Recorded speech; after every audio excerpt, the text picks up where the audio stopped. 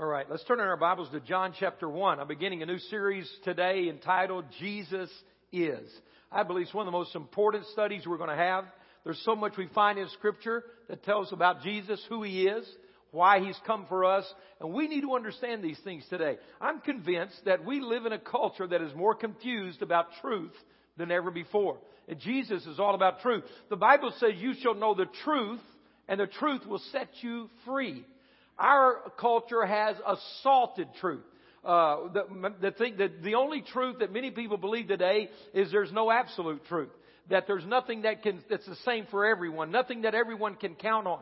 Many people today no longer really understand who Jesus is, what He came to do, why we need Him, what salvation means. I'm going to go through the next 3 or 4 weeks and hit 4 major points that tell us who Jesus is and who He is to us. Today I want to begin with this message, Jesus is Savior. Now, some may say, well, Pastor, I've heard that all my life. Everybody knows Jesus is Savior. The question is, do you know why He's Savior? Do you know if He's the only Savior? Do you know what He did to become our Savior?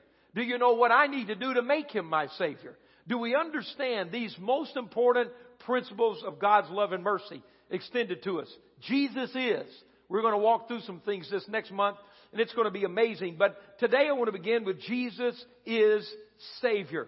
Now, there's so many things. I'm going to read from John 1 in a moment, but I want you to see. But there are so many areas, so many titles. In fact, if I were to speak on one title of a name or a title the Bible gives Jesus, I could speak from now until next year at this time.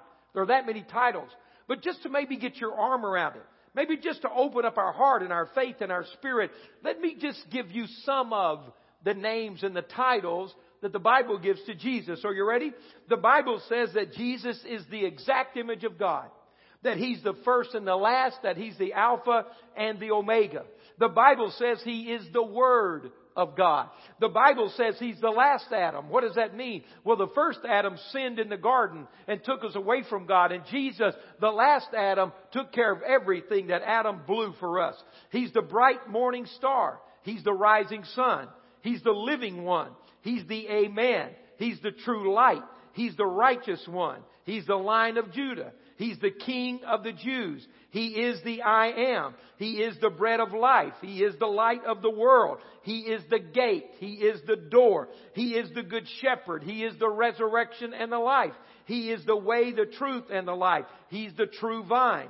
He's the seed of Abraham. He's the root and offspring of David. He's the faithful witness. He's Emmanuel, God with us. He's the capstone. He's the rock. He's the bridegroom. He is the firstborn among many brothers. He's the first fruits. He's the firstborn from the dead. He's the heir of all things. He is Lord of lords. He is the head of the church. He is the chief shepherd. He is the prince. He is the rabbi or teacher. Jesus is the Savior. He's a man of sorrows. He's the Passover lamb. He's the horn of salvation. He's the consolation of Israel. He's the deliverer and the redeemer. He's the author and perfecter of salvation. He is our mediator. He's our high priest. He's the Son of Man. He is the Messiah, the Christ, the Anointed One, Son of David, Son of God, Son of Man. As I said, Lord of Lords. He is the coming King. He is the healer, the Savior, the baptizer in the Holy Spirit. He is our shepherd, and He is many other things. Those are some of the titles the Bible gives to Jesus. We need to know who Jesus is. Can somebody say amen? We need to walk this understanding now. Let me help you with something as you look in John chapter 1. I understand this question. I understand the context of the question, but we hear often today, and I want to give a clear answer to this. People say, well, Pastor, I believe in Jesus. I'm a Christian, and I believe that Jesus is the Son of God. I believe that God's our Heavenly Father, but aren't the other religions in the world serving the same God? We're just getting there a different way. Isn't it, don't they acknowledge that? Let me just be frank. In Islam, aren't they Allah? Is that not our God? Isn't the same God? We just come through Christ? Well, let me read something to you from John 1 verse 1. In the beginning was the Word, and the Word was with God, and the Word was God. The Bible is clear that Jesus is God. Father, Son, Holy Spirit. One God, the triune God, one God. And so we see the unity here, that Jesus is God. Everybody with me? Verse 2. Through Him all things were made. Without Him nothing was made that has been made. In Him was life, and that life was the light of men. He created the universe. He is God. He and the Father are one. Everybody with me right now? I'm answering a question. Turn over your Bible to John 14. This isn't the message yet. I'm just introducing Him right now. All right? I want you to go to John chapter 14 with me. Let's go to verse number 18. John 14. And I want to give you, let me find this, John 14 and verse number 6. John 14, 6, pardon me. I'll read verse 6 again in a moment, but let me read verse 6 and 7 together. I'm saying, does everybody worshiping the same God and Jesus is our way to get there? Is it all the same? Verse 6 of John 14. Jesus answered, I am one of the ways. What does your Bible say? Is there a difference in A and the? Of course there is. I am the way. And then what else did He say? I am the truth and the life. And then He makes this clear, bold statement. No one comes to the Father how? Except through me. Look at verse 7. If you really knew me, you would know my Father as well. Do you understand what we're reading? If I do not know Jesus, I do not know God. If I do not come to God through Jesus, I never get to God. If I do not honor Jesus as God, I don't know God. All right, turn over one more chapter, 15. And I want you to see He makes it very clear. Verse 23 of John 15. He who hates me hates my Father as well. Any religion that hates Jesus, that hates the cross, that rejects the Bible, that refuses Him as Lord, hates the one true God.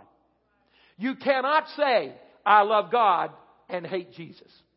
You cannot find God without Jesus. You cannot say, I'm a different religion. I'm a different race. I live in a different geography. No matter what the reason is, there is one way to the Father through Jesus Christ. You cannot hate His Son and know who He is. You cannot cut a Christian's head off and say you serve the true God. You cannot persecute the followers of Christ and say, I know who their God is. The only way to come to God, and there's only one God, is through His Son, Jesus Christ. The Bible says Jesus is God. If I reject Jesus, I reject God. Is everybody with me today? I want to be very clear about that. That's what Scripture says. Now, what I want to say, and someone has to make clear statements in this world today. I'm willing to do that. Someone has to be clear, straight, and firm. Someone has to be willing to tell the truth. I'm willing to do that for you today. I want you to understand something, though. Someone might say, well, that's a little narrow. I was born in Afghanistan, and you're born in America. And it's easy for you to believe in Jesus and not so easy for me. I want you to listen to me very clearly today. I want you and I to realize the amazing grace that rests on us today. I want you to understand and be thankful again for the favor of God that has found your life. Because you know what? Christianity is not an American thing. Christianity was not developed in America. Christianity is not from America. Christianity is not to America, it's to the world.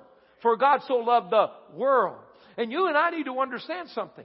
That God loves everybody on this planet equally. And there is no nation or flag or skin color or ethnicity or race or religion or language that is loved any more by God than another one. And you and I, sitting in this room today, having heard the gospel, should be humbled and grateful and thankful and awe-inspired that we have the privilege of knowing who Jesus is. We did not earn it. It was not our property. It was not something that we have that no one else has. We have the gospel, and it is our responsibility to share this gift. Is everybody listening to me today? I want to stand in front of you today as your pastor who's been saved more than 40 years and tell you that to this day I am amazed at the grace of God in my life. I do not deserve what I have. I am humbled to receive it. I am fearful to declare it, that I will clearly communicate to you and everyone else how great the grace of God is. For the Bible says, and I agree with Paul, I am who I am by the grace of God. No one earns this salvation. I wasn't worthy of it. I will never repay it. I am not preaching to buy it back. I was saved by grace. I am not serving God to earn my way. I was saved by grace. When I was a sinner, lost, miserable, backslidden, prodigal son, He walked into the hellhole that was my life and pulled me out and saved me. And I will live the rest of my life in gratitude to God. I am not earning my salvation. I am just doing what He has asked me to do. The grace of God is why I'm here today. The grace of God is why we're here today. Do you realize the good news of Jesus Christ? To tell someone that He loves them, that He's Savior, that grace is there and mercy is there. Do you realize that is the highest formation of human language that will ever take place? Do you know that you may not have a PhD?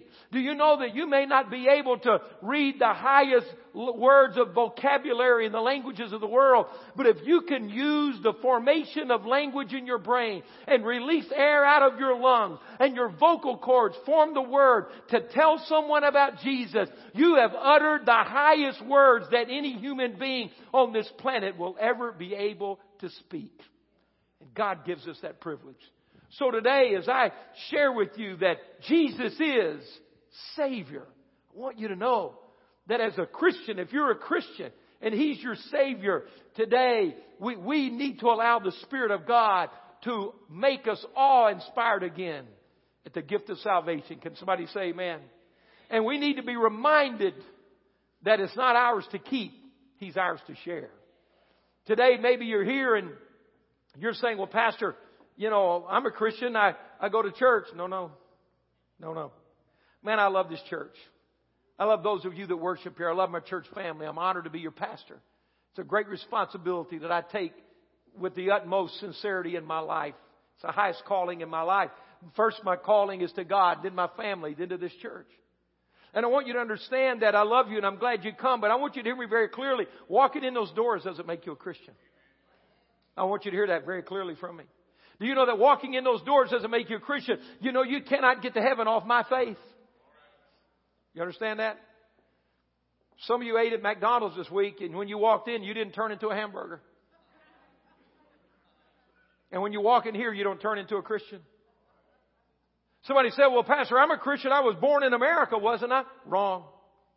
Nobody's born a Christian. I had somebody say to me recently here in North Alabama, I said, are you a believer? Are you a Christian? They said, well, I guess so. My grandfather was a preacher. Wrong answer. Wrong answer. Wrong answer. No one's born a Christian. No one's entitled to be a Christian. We're born again to be a Christian by putting our faith in Christ. And I want to walk through some very important things with you here today so that we understand this amazing gift that Christ is to us. That we're reminded again that Jesus is Savior. And there is no one like Him. There is no gift this great that could compare to that. Go ahead and turn in your Bibles with me, if you would, to Romans chapter 5. Romans the 5th chapter. Turn there, please. How many are thankful for the truth that Jesus is Savior? You can say that today. Why is He Savior? Why do we have this plan of salvation? Why do we have the cross? Why do we read in John 14:6 that Jesus would say, I'm the way, the truth, and the life. No one comes to the Father but by me. Someone may even say, I heard a smart aleck say one time, you can quote me. Somebody said, are you lost? They said, do you need to be saved? And he said, I didn't know I was lost. Well, that's his problem, not God's problem. Yeah, it's kind of a smart aleck answer, isn't it? You want to be saved? Well, I didn't know I was lost. Ha ha. Well, that's the saddest person on the planet. I remember David Wilkerson, the great prophetic preacher of last generation. And I remember a great sermon he preached one time in a crusade. He said, the only person that God can't save is a satisfied sinner. Somebody who's blind and thinks they're okay and don't need to be saved. That person's in trouble. So see, let's begin at the beginning. And let's talk about what we need to understand here today. Let's not take anything for granted. Again, if you're a born-again believer and love Jesus, you're a fully devoted follower of Christ, your soul ought to be on fire today with gratitude and thanksgiving. If you're not sure that you know Him, you don't need to leave this place unsure about the most important thing of your life. You know, we had a friend. I'm just being as clear and frank and plain as I can be today. We had a guy one time. I remember he told us, and we laughed, but we didn't do it mean. We talked him through it. This guy told us one time, was talking to some guys, and he said, you know, when I first came to Calvary, I was about half saved. I said, really? You know, that's about like being half pregnant. You are or you are not. I mean, the little mark is there on the thing or it's not. You understand what I'm saying? You can't be half pregnant. You can't be half saved. So evidently there's some confusion about some of these things. We need to understand. What does it mean to be saved? Well, why do I need a Savior? Why do we call Jesus that? It's critical. It's one of the most important things we'll ever know. So let's begin at the beginning. Why do we need a Savior? Well, we need a Savior because every one of us has a problem. That problem's called sin. Sin. I've asked you to turn to Romans 5. Let's look at verse 12. Therefore, just as sin entered the world through one man. Who was that? Adam and Eve. They sinned in the garden. So, just as sin entered the world through one man, and death through sin, and in this way death came to all men because all sinned. So what we have in the human race today is a fundamental problem that we've sinned. And there's no one who can escape that.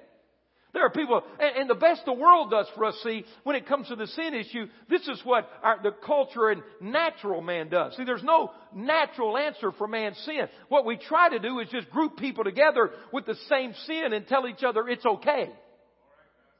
We just try to appease the conscience. We offer no hope. We offer no forgiveness. The world offers no hope or forgiveness. The world offers no solution. The world offers no freedom. It just says, well, everybody does it. And that's how you deal with it.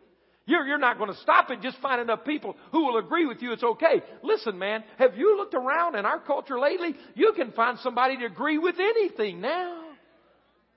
According to our values, nothing's wrong if somebody else tells you it's okay. But why do we keep looking for something if it's okay?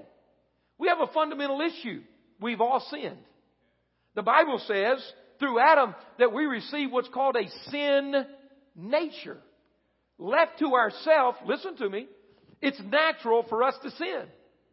We've got an issue. We've got a problem. So if we all have a problem of sin, there's only one solution. That's Jesus. See, salvation through Jesus Christ solves man's greatest problem. Listen to me. Our greatest problem is sin.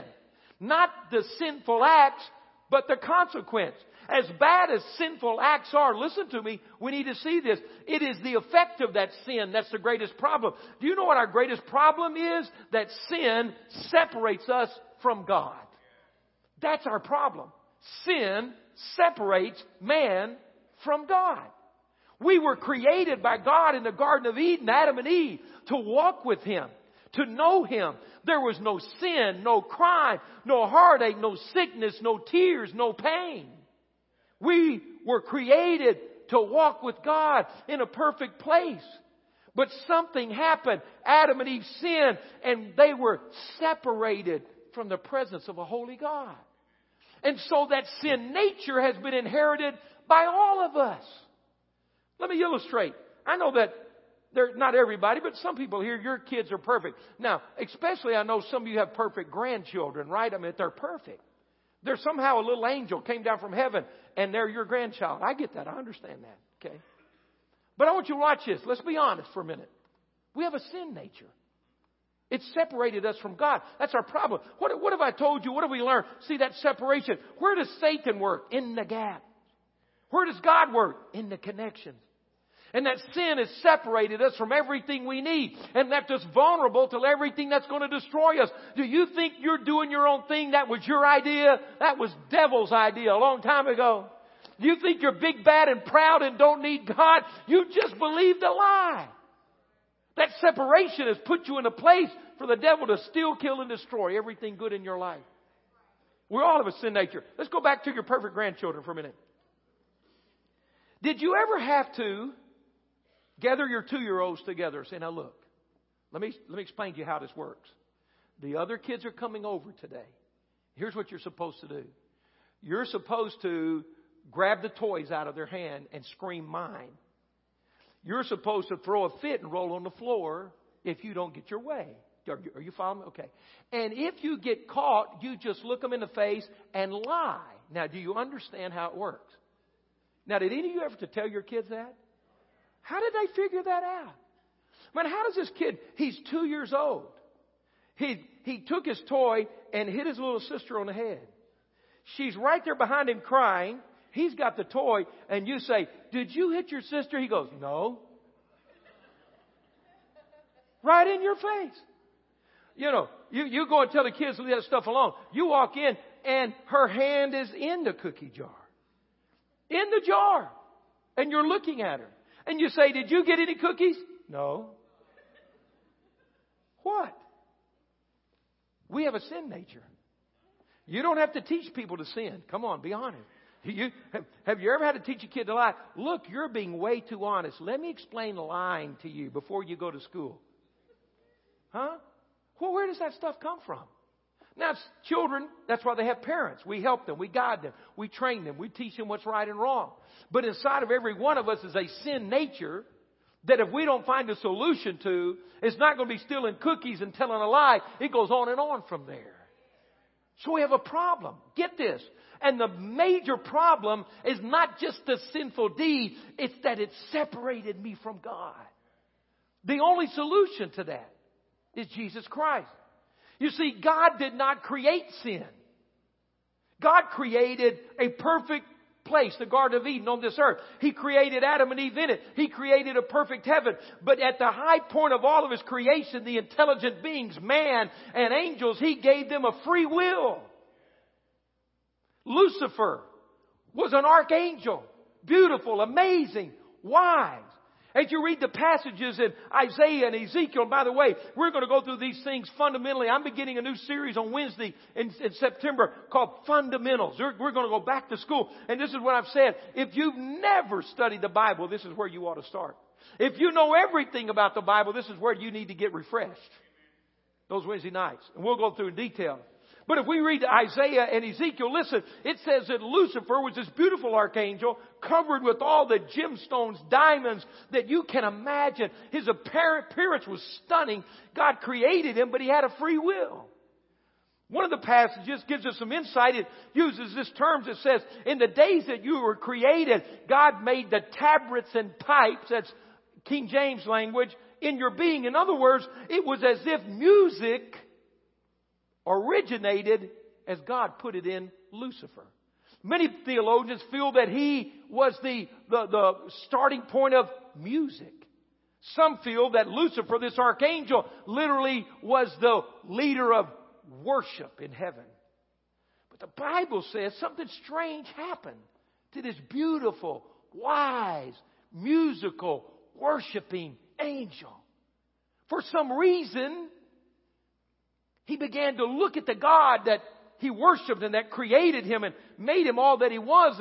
And as he kept, I guess we could say it in our terminology, he kept looking at the mirror more than he kept looking at God.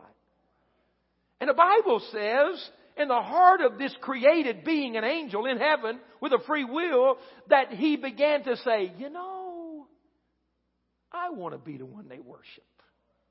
I want to be like the Most High. I want to sit on His throne. I want to be the one. I want to be the man. And his heart took everything great that God had given him and corrupted it. And not only did he sin against God, he led rebellion with some of the angels. But the good news was God was never threatened in heaven. They were cast out of His presence and God always remained supreme. But now this Lucifer, who was this beautiful angel, had become Satan, the most horrible demon influence in existence. And he was cast from heaven to this earth. And now he began to look for anything created in the image and likeness of God. And he finds Adam and Eve in this perfect place of creation. And he goes to them and said, did God really say? Did God really say? God's holding out on you. He knows if you eat of that, you're going to be like Him. And Eve says, now that I listen to you and think about it, I'll take a bite. Here comes Adam. Honey, look, something new. I'll eat some too. And Romans 5:12 says that through Adam's sin, we've all become sinners. There's a sin nature in us. And the problem is, watch me, is that this sin that found us in perfect relationship with God has separated us from Him.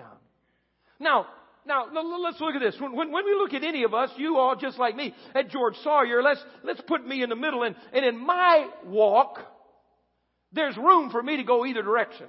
Right? I could be better. Believe me. I wish I were perfect. So from where I stand today, I could be better. I could move that way. Or I could move this way and I could be worse. So from where I stand, where you stand, where we all stand, there's room to go either direction. Are we there? But when you talk about the living God, who is holy and true and righteous and just and perfect, if He changes because He is perfect, there is only one way for Him to change, and that is less than perfect. And so although God is merciful, kind, loving, genuine, compassionate, patient, when Adam and Eve sinned, they were removed and separated because God could not bring the sin into the presence that He lives in. So now we have a problem. A holy, just, and righteous God who loves us and created us to be in fellowship with Him. But our sin has separated us from Him. He's there. We're here. He can't change.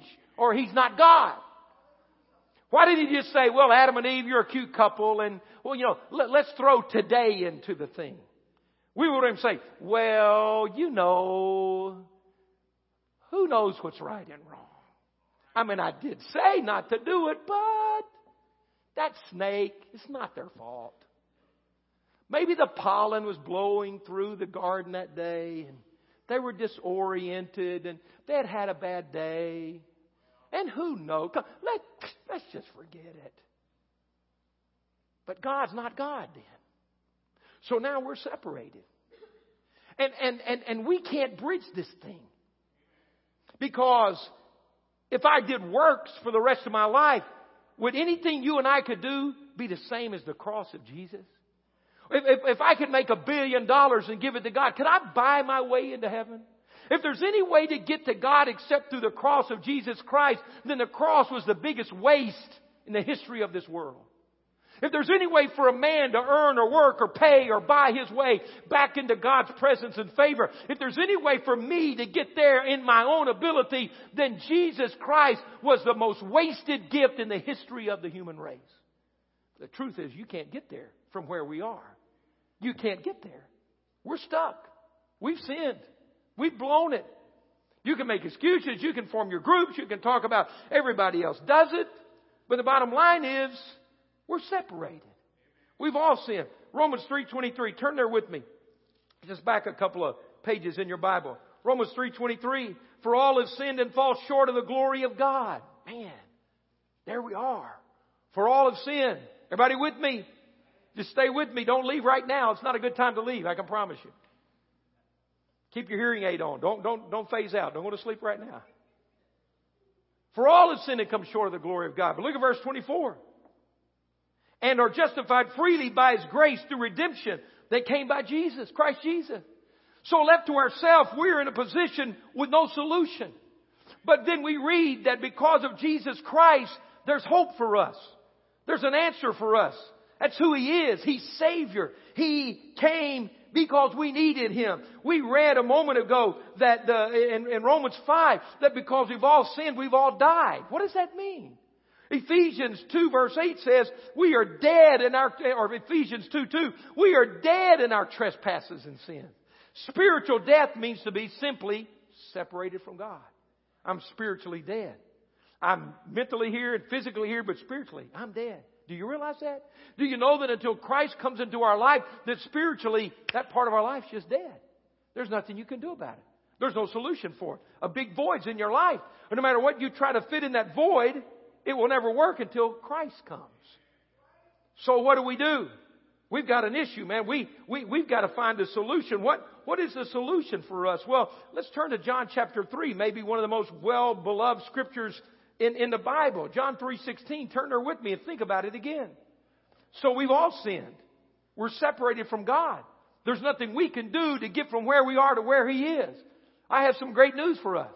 Although we can't get from where we are to where He is, He came to where we are. When we could not get to Him, He came to us. Come on, anybody thankful in this room today that He came to us when we could not get to Him? Why did He do that? He's God. He doesn't have to do something for us. He's God. He's in heaven. We messed earth up. Left to ourselves, we'd kill all of ourselves. Blow ourselves up.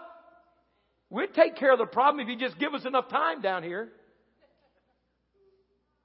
But something was there.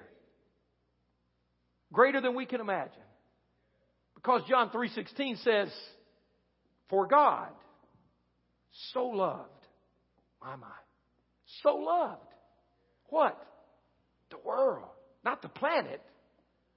The people. A lot of people want to save the planet now. I'm good with that, but I'm worried about the people on the planet. That's what I'm concerned about right now. I mean, I'm good for green and saving and blah, blah, blah, blah. But I'm worried about the people living on the planet. I'm concerned about those people. For God so loved the world. Do you get that? That God so loved our stinking mess. That God so loved us in our rebellion. God so loved us in our separation. God so loved us in all the effects of our sins that are the consequence of being separated from God. That God, who is perfect, loved us who are imperfect so much that He said, I'm going to do something about this. And what did He do? He gave His one and only Son. Why? That whoever believes in Him, whoever, I'm a whoever, any whoever's in here, anybody, any whoever believes in Him shall not perish. He breaks the power of spiritual death, physical death, eternal death, and says you can have life through my Son Jesus. But how did that happen? That's good news. Look at verse 17. We always stop there. Let's get this one too. For God did not send His Son into the world to condemn the world, but to save the world through Him. Thank you, Jesus. He didn't come to condemn us. He came to save us. He didn't come to get us. People always say, God's out to get me. Buddy, God's not out to get you. If God was out to get you, you'd be gotten by now. You're not that hard to find. You're not that fast. You're not that smart. You're not that bad. You're not that tough. You're not that quick. You're not that lucky. If God was going to get you, you'd be gotten a long time ago. He's a real good shot. God's not out to get you. God didn't come to condemn you. He came to save you. He came to love you. He came to find you in your mess and the consequences of all those things that cause us to be away from Him. And the consequence in our life when He's not there. For God so loved us that He sent His only begotten Son. He loved you. He sent Jesus. The only answer. I want you to turn with me, please, and look in your Bible. Let's go back again. And I want to look here at John chapter 1 again. Turn there with me.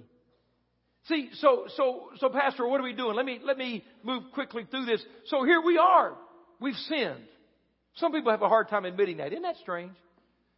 I've asked somebody, have you ever done anything wrong? Well, man, we're so no fault, aren't we?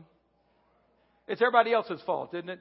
Everybody else's fault. Man, can you see people lined up in eternity and God says, I'm sorry, you're not coming in. What do you mean? I'm entitled to come in.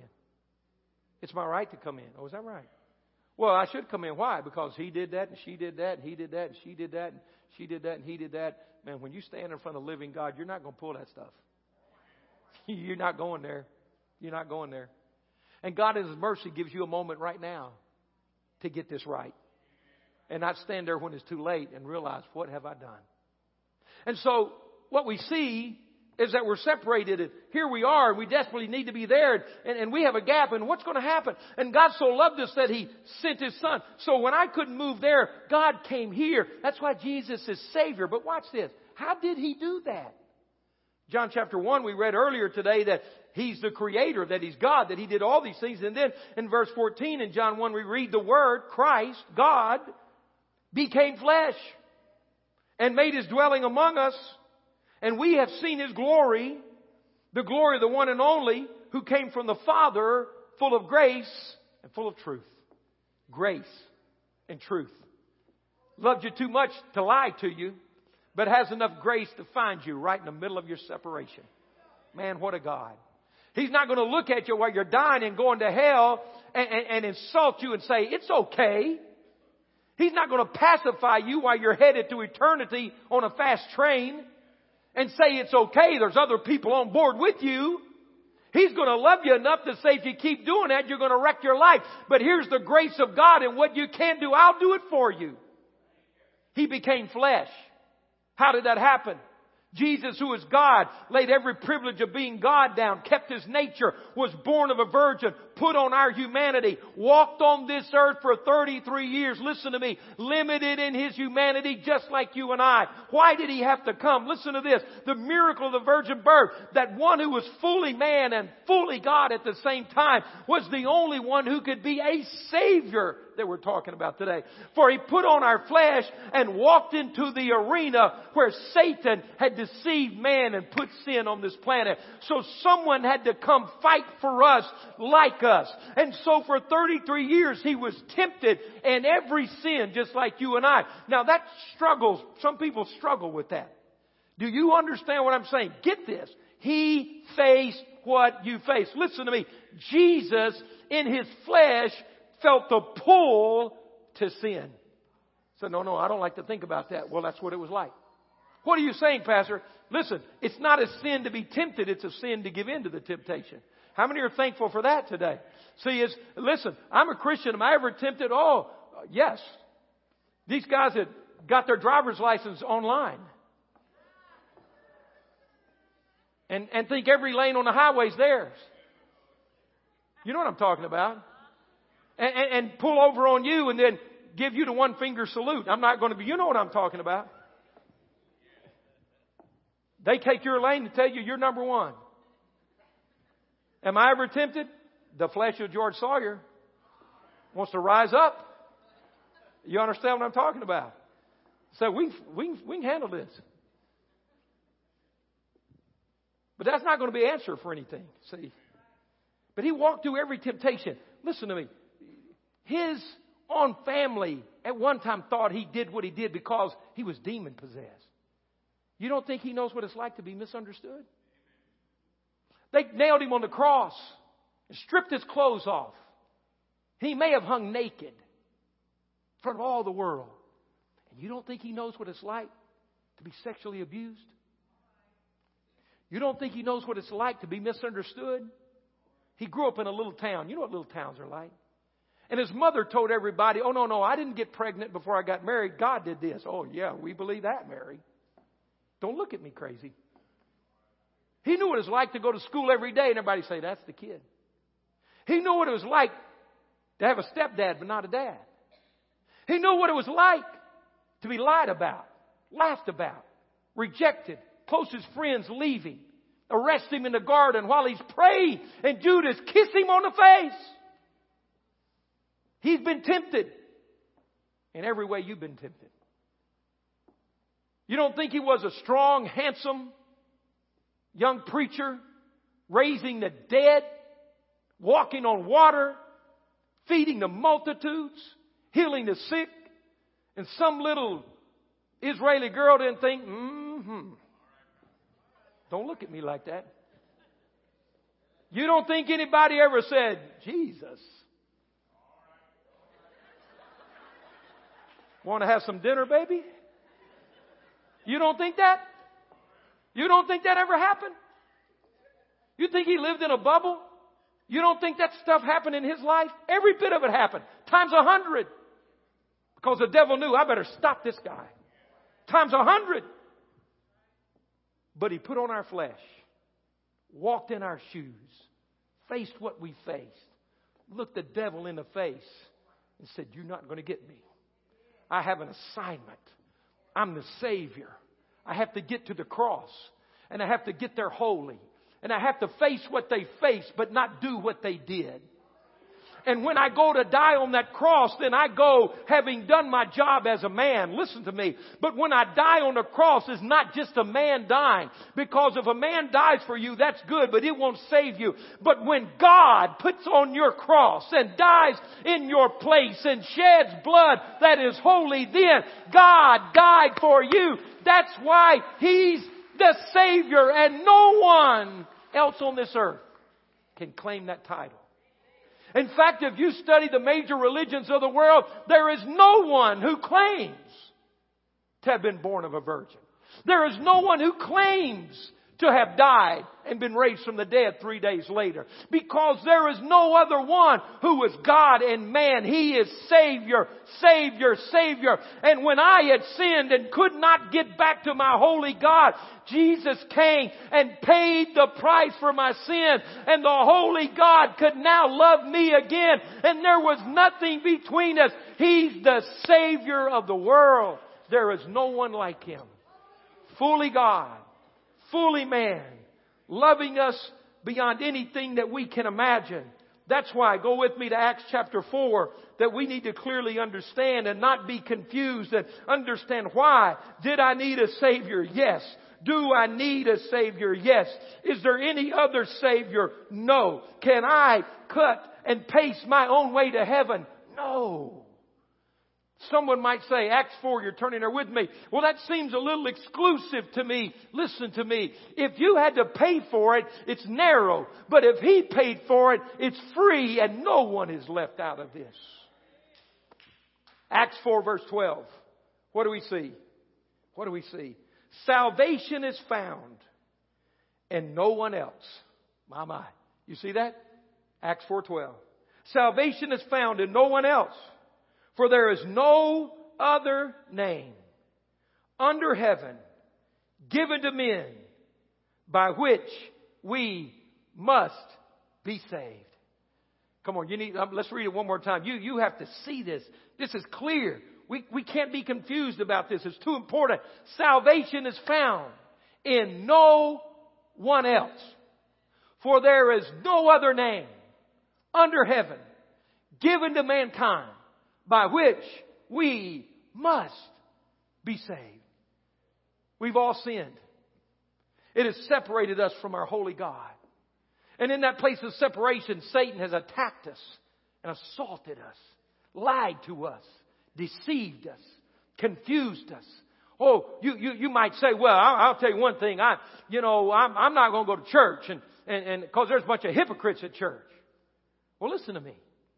If you stay home while a hypocrite goes to church, then the hypocrite's closer to God than you are. I'm not going to church.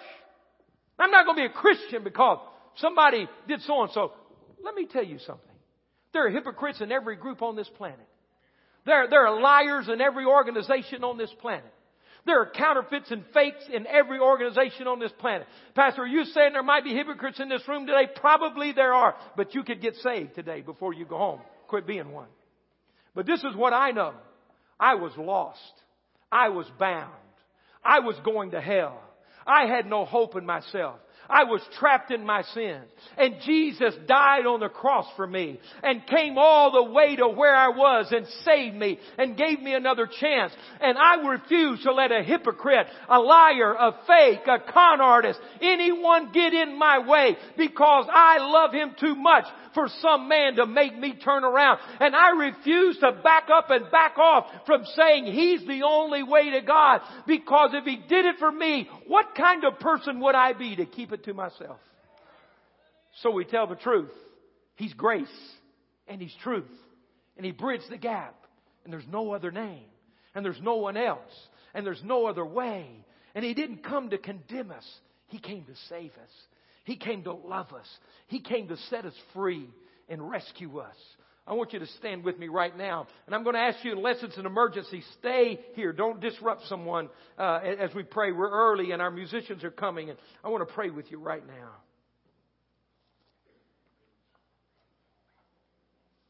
Let me share this with you before we pray. 2 Corinthians chapter 5. The Bible says this in verse 21. Watch this. He, Christ, that knew no sin, listen to me, became the sin offering, paid our way back, settled the score against us. He that knew no sin became the sin offering, so that now we're right back where God wanted us. Listen to me. The Bible says this about you as a Christian. Think about all the things you're glad no one else knows about. Think about all the bad mistakes you've made and what you used to be. And the Bible says because of Christ, I'm not only forgiven, He says that we're the righteousness of God. Righteousness means we're in right standing. Listen to me. God looks at you like you never sinned. Oh my goodness. Who can do that for us? Who's able to do that? Our God is. So today, I want to give you the greatest opportunity of your whole life. If you're a Christian today, I didn't say a churchgoer. I didn't say a person owns a Bible. I'm talking about a fully devoted follower of Jesus. Then right now your heart should be exploding with gratitude to God. Thankfulness to God. Praise to God. If you're not completely sure that you're a born-again believer, today is the best day you've ever had in your life. It's the greatest day of your life. He didn't come to condemn us. He came to forgive us.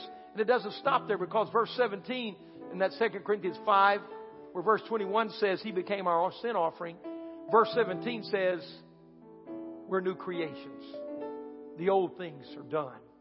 There's a new heart and life in us. So today, maybe you have never asked Christ in your life. Maybe you never understood why He saved you and why you so desperately need that. And then let me say this, and this to me is beyond my comprehension. Maybe you're here today and you once were a believer. You walked with Jesus and you've turned your back and walked off. Turned your back on Him. Think of that. That He would give you another chance. What is it? Think of this. I really don't know. I have to confess that I could give one of my children to die to save somebody I don't even know. I don't know if I could do that. I would rather give myself than them. But to give your own child and they would die so someone else could live, what kind of love is that? But then think of this, that you took that gift, that you let somebody die for you like we accepted Christ, and then you threw it back in its face? Said, I don't care. Who? You mean I let my child die for you and you just blew it off and wasted their life, and now you come back to me and say, I think I'll try that again? Really? We don't do that. We're not capable of that. But Jesus is. Can you imagine His mercy? That we would throw the blood of Jesus in the face of God. Hebrews 10 says we trample it under our feet like trash. And then He says, I'll give you another chance. I know you did that, but I love you too much. Oh, God, what a God. What mercy, what grace. Everything that's keeping you from Jesus today will hurt you someday. Are you listening to me? Everything that would keep you from answering this altar call, someday you're going to hate it with everything inside of you. The thing you think you can't give up to get to God today, someday you will hate it with everything in your soul. That thing you're holding on to today, that you said, I can't let go of this. Someday it's going to let go of you and leave you lonely, and you'll not have it and you'll not have God either. You're playing a game that you can't afford to lose today. But I want to tell you, you'll lose it every time. The mercy of God's here today.